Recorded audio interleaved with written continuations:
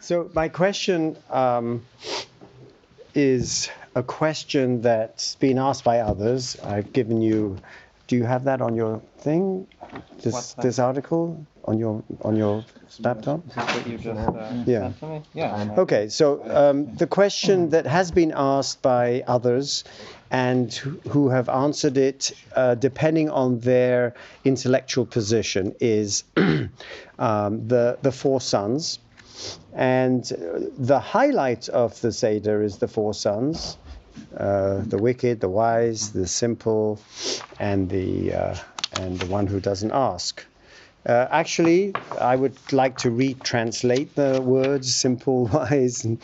The Chacham is as it says. He's asking questions about the intricacies of the Korban Pesach, the sacrificial lamb. He's asking a question about Ein Maftirin Acha Pesach Afikomen. What do you do with the Afikomen? And the Rasha, I would like to suggest, is not wicked but oppositional, and I'm going to develop that theme because we're told in Chassidut, especially, that the four sons are not four separate sons, but they are four parts of our personalities as we integrate these ideas. So to me, the Chacham is the one who has information. The Rasha is the one who has information, but he's not making use of it to support the ideology. He's oppositional, meaning I have a set of data, and am I going to use that data to support ideology or not? Neil deGrasse talks about this a lot when he deals with creationists and on the YouTubes, right? He doesn't have any problem with saying what it is if you want to believe, in fairies and whatever, as long as you understand that you shouldn't be using Genesis 1:1 as an archaeological text, right? Just know what categories, right? So the Rasha is saying, I get it. I understand the tradition. But what gives me the opposition is I don't need, or I don't wish, or I don't agree with making use of that set of data for a particular ideology. So let's just dive into the question. The question is, if we look at the four questions, they are based out of a Mechilta de Rabbi Yishmael, and they're based on Torah passages. The Torah passages have to do with questions that the Torah says that your children will ask. Unfortunately, the Torah does not tell you who those children are. Chacham, Rasha, Tom, Shena Deishal. If we look at the very first one in Exodus 12:27, you shall say it is a Pesach sacrifice to the Lord who passed over the homes of the Israelites in Egypt when he attacked Egypt but spared our homes. That's what you shall answer when your children ask you, Mo havoda hazos lachem, what is this right to you? Wait a minute. Mo havoda hazos lachem, that's a quote from the Rasha. Mm-hmm. But in the Bible, it doesn't say he's a Rasha. In the Bible, it just says, and if your children ask you, what is this right to you, you should answer them. Where does it say it's a Rasha? The second one.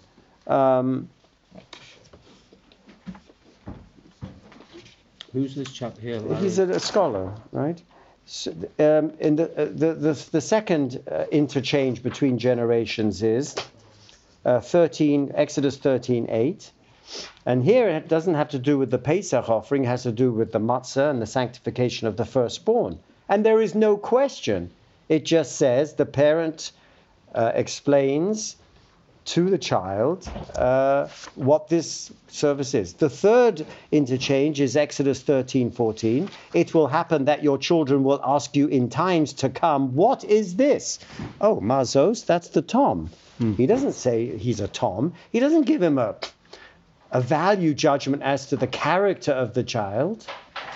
And this context is the dedication of the Bechorim, the Israelite offspring, in terms of rescuing the Israelites from Egypt. The first three interchanges are from the book of Shmos.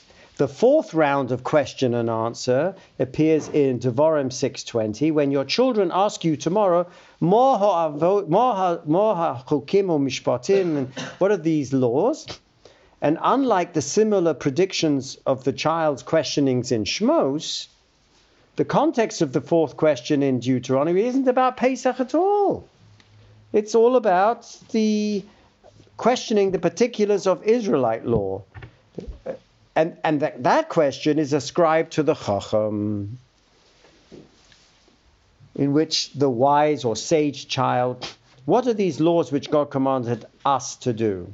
And you shall say to your children, we were slaves to Pharaoh in Egypt, and God brought us out. Okay. Nowhere does it say he's a Chacham. And it only comes to the Mechilta that redacts the sacred text of the Bible and frames it as not only disparate times, but all in one time at the Seder table by 4 different characters. What has happened between the Pshat and the Midrash? What is driving the Midrash to reformulate it as taken by the Haggadah? The Haggadah is based on the Midrashic, not on the biblical. It's just citing biblical verses. The whole of Maggid is citation of biblical verses for the purposes of the Haggadah or the Drush. What is this manipulation of the biblical text? Or what David Weiss Halivli calls the mangling of the text. And for someone like McGarrick, who is a Wissenschaft scholar, the answer is that we want to demonstrate that the oral interpretation or the rabbinic interpretation has validity, right? That's a very Wissenschaft answer, meaning in the Wissenschaft des Judentums, the German school of interpretation of the intellectual history of Judaism, there was this disconnect between the biblical text and the rabbinic text and scientific study of Judaism. And so for him, as a Wissenschaft, the rabbis are doing stuff intentionally to show the authority of the oral law. And so they have the right to manipulate the text to do that. That does not satisfy me in any way, shape, or form. And why would they then apply the Chacham versus the Rasha versus the Tam, and how do we explain them? How, he doesn't go further to explain the specificity of the 4 sons and how they are related to the verses. There's a wonderful website called thetorah.com in which you have this bunch of latter-day millennial scholars out of the Hebrew University in Jerusalem who have been raised in the intellectual, critical study of the Torah using modern critical techniques of biblical scholarship, modern critical techniques of archaeology, and yet they're frum. They went to the Gush, they went to yeshivas, so they live a schizo-frumkeit kind of existence between going to work every day and using the tools of modern intellectual and scientific analysis, what I call the sharper the blade that you are dissecting the sacred text, the deeper the wound, but also the deeper the secrets that it provides. And at the same time, they believe in the observance of traditional orthodoxy, which implies that the sacred text is non-mangleable, non-manipulable, non-negotiable in a very fundamental way. And so that website, thetorah.com, is a weekly meditation on that very struggle between modernity and tradition. And so one of the writers picks up this very idea and in a very, very interesting way, we'll come and we'll critique it, of course, afterwards, and suggests that he points the question as to whether the generation of the Exodus was good or bad. Because the Exodus story is highly structured, careful attention to detail. You can't miss the message. They did nothing to deserve being brought out of Egypt. And the Midrash says, Elu Ovdei Avodah Zarah, the Malachim are complaining to God, saying, why are you taking them out? Why are you drowning the Egypt?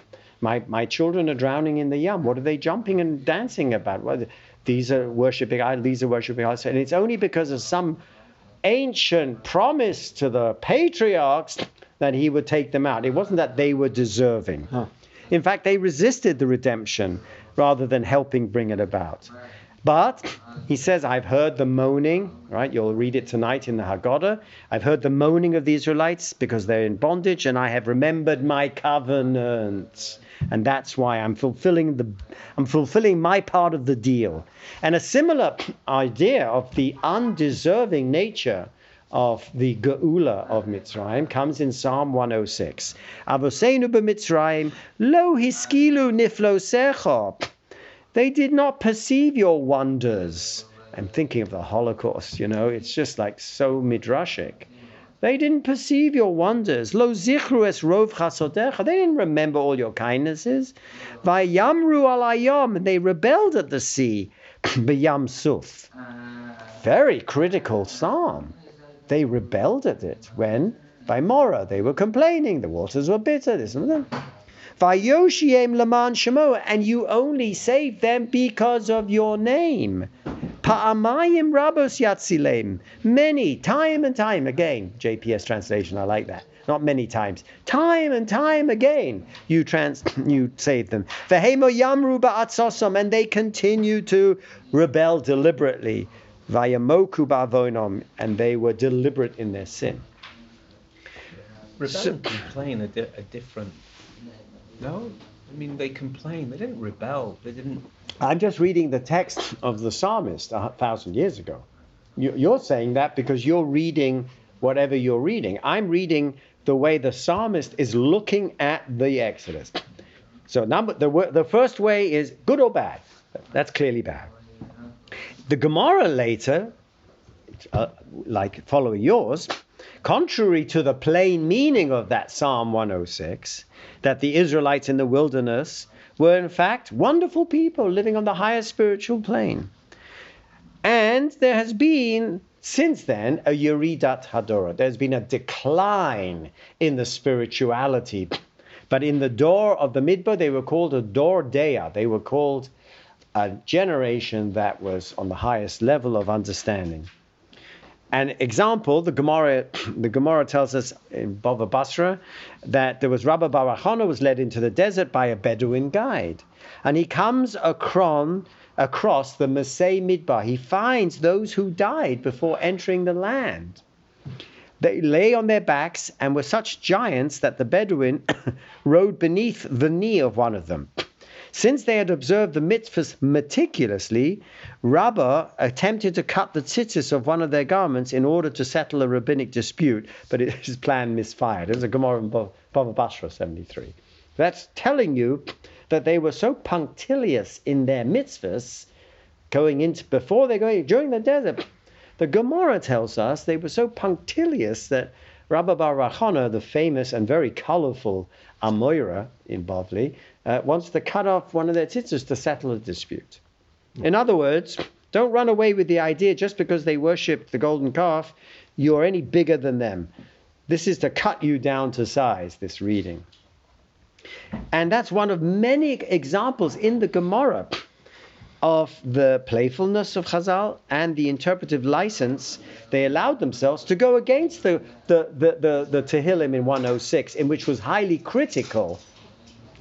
So what happens now if I take that hermeneutical approach of Chazal to the four sons?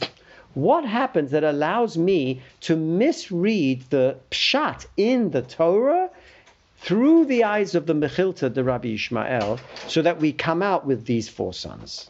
What happens? Because we have to assume, according to the Midrash, the Torah's text is perfect and free of any redundancy, so that they translate the story into mitzvahs. So if we read the 4 times that the children are mentioned in the Torah, this must refer to 4 separate children. Otherwise, it would have been redundant.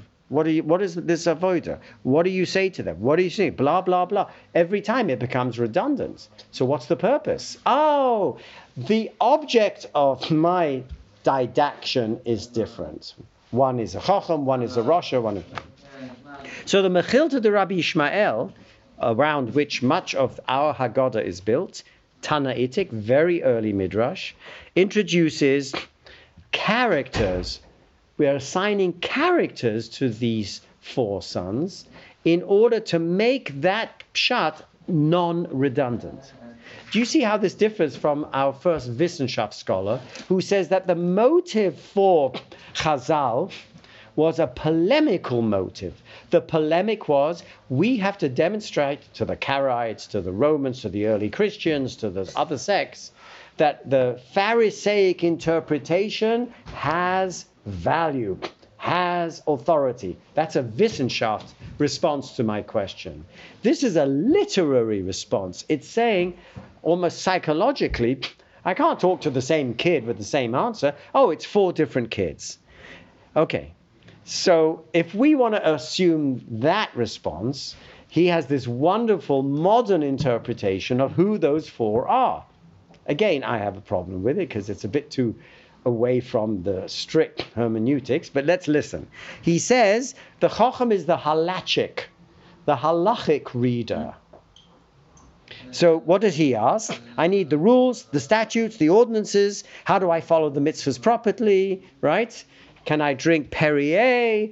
My wife sent me a photo of some lipstick today. I sent it to the rabbi, and he says as long as she doesn't drink it, I wrote back to her, I said, oh boy, does he have your number? Right? So halachic readers want to know exactly how to perform each relevant mitzvah. A brisker, is it al the chefza, is it the gavra? And there's the famous story of the the nephew of the Netziv. He goes to the first night to the brisker Rav, and Reb Chaim is sitting there with a big clock on the Seder table, and it weights and measures, because he's got to weigh the amount of the kazayas, and he's got to make it before Chatzos, and everyone's in a panic, and they're rushing through, and finally they make it.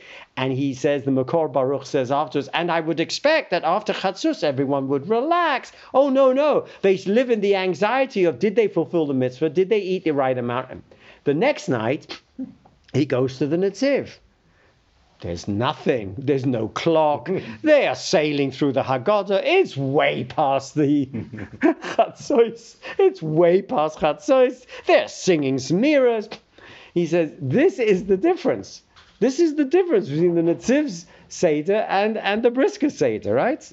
So that first approach is, he's saying that is the halachic reader, meaning he's asking for information. Is this on the Chefza? Is this on the Gavra? It's a question, a set of data that he needs because he is interpreting Al Pi Chazal what is really the open oral interpretation. The second reader is the theological reader. That's the second son. What does he ask? What does God want from me? Mohavod Hazar. What does he want from me on this night? Meaning, he's a spiritual seeker, and he's asking, what does the Eibishter want from me on this night? Is this a reenactment? Is this a recreation? Or is this a drama that I go through, like a Greek drama in which there's a chorus, and I'm actually going through the original myth every time? What do these rituals and stories teach me about God? So they approach the Haggadah as a work reflecting not his will halachically, but his will as meaning his desire.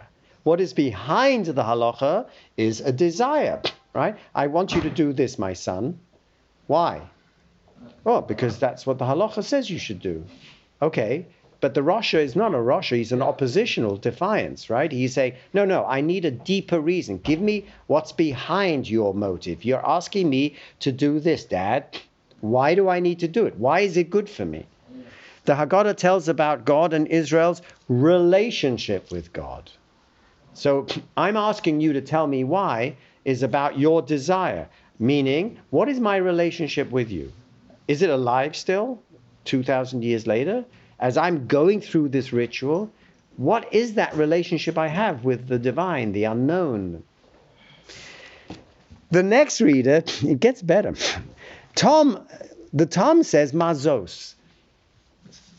So we have the halachic reader, right? The obsessive halachic disorder. We have the theological reader, who is the spiritualist, the cardiac Jew.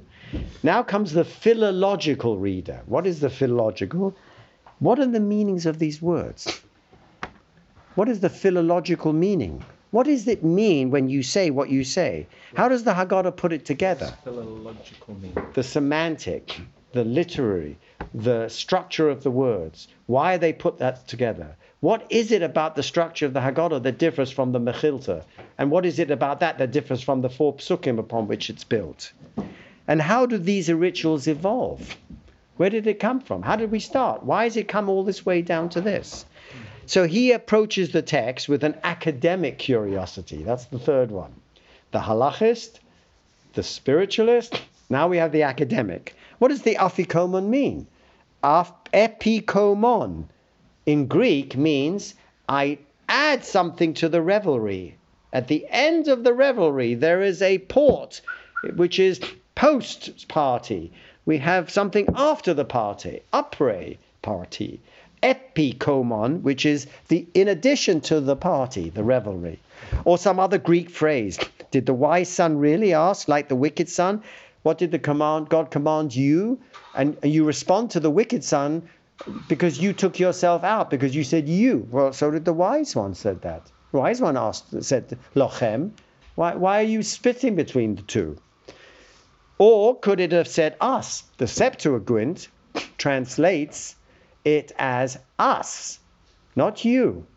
The biblical text that it says, what is this meaning to you? In the Septuagint, which is one of the earliest witnesses to what the original text may have said or not, says us.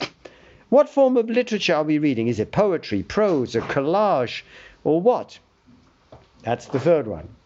And the fourth is the political reader.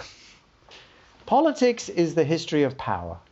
Who has the power? The Father, the sons, the collective rabbinic weight of tradition on my shoulders that bears me down. This is the politics of power. That is, the political reader is saying, how can participating in this Haggadah make me a more ethical person?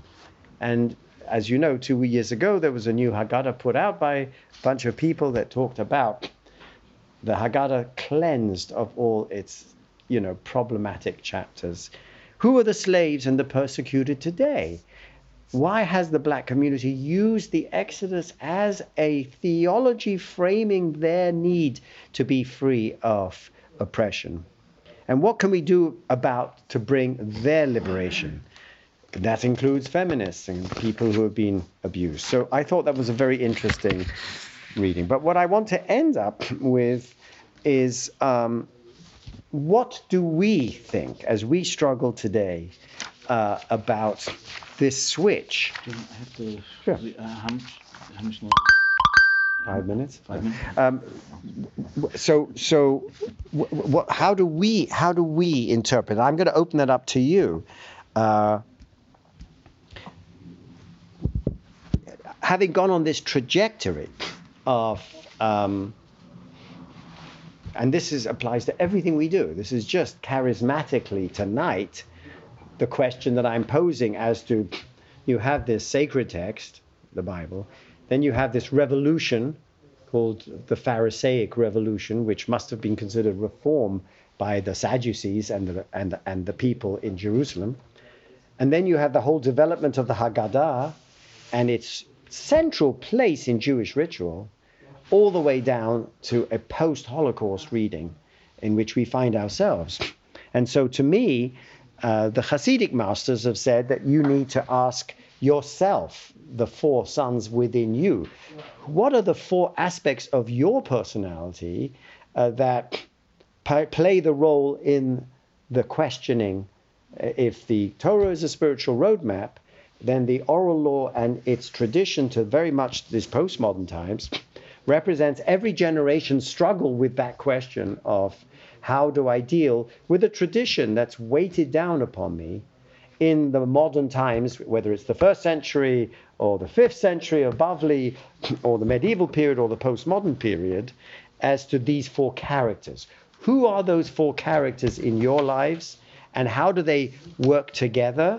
Because the 4 sons are all sitting at the same table. The Lubavitcher Rebbe said there was a 5th son, correct? The one Who didn't make it. The one who didn't make it, but he's still a son and he's still part of the family. There is a 5th coast that the Radzinas have, that they make a bracha on for the Mashiach. Whatever these rituals mean to you, what the absolute need tonight, as you go through the ritual itself, is not to see it as a historical text or a philological text or a political text, that too. But if this is a spiritual roadmap, the question is, how do I keep alive these 4 themes that the rabbis have kind of mangled out of the literary text of the Bible into these 4 characters? And what would I make of these 4 characters in my own self? The people I read to give me guidance are those psychological and character new historicists who read, for instance, Lahavdil Shakespeare. And if I'm looking at a Shakespeare play, I'm looking at the characters of the play so that I can make sense, because Shakespeare is the greatest psychologist we've ever had. I want to make sense of those characters. So if I'm looking at Lear and his daughters, I want to look at the relationship with King Lear and his daughter, who just loves him to death and he doesn't get it, right? And in that relationship of the Father and the sons, or the divine and the sons, and we are the sons of the divine, what does the architecture of that play inform me about the deep nature of character and relationships, and how I can interpret that to see myself in Lear, to see the betrayal, to see my deceit, to see my love and inability to love in that character. That's what I've used to help me apply those kind of tools to the Haggadah. We should all be able to make sense of it and struggle with it and see ourselves in this dramatic play tonight. Thank you.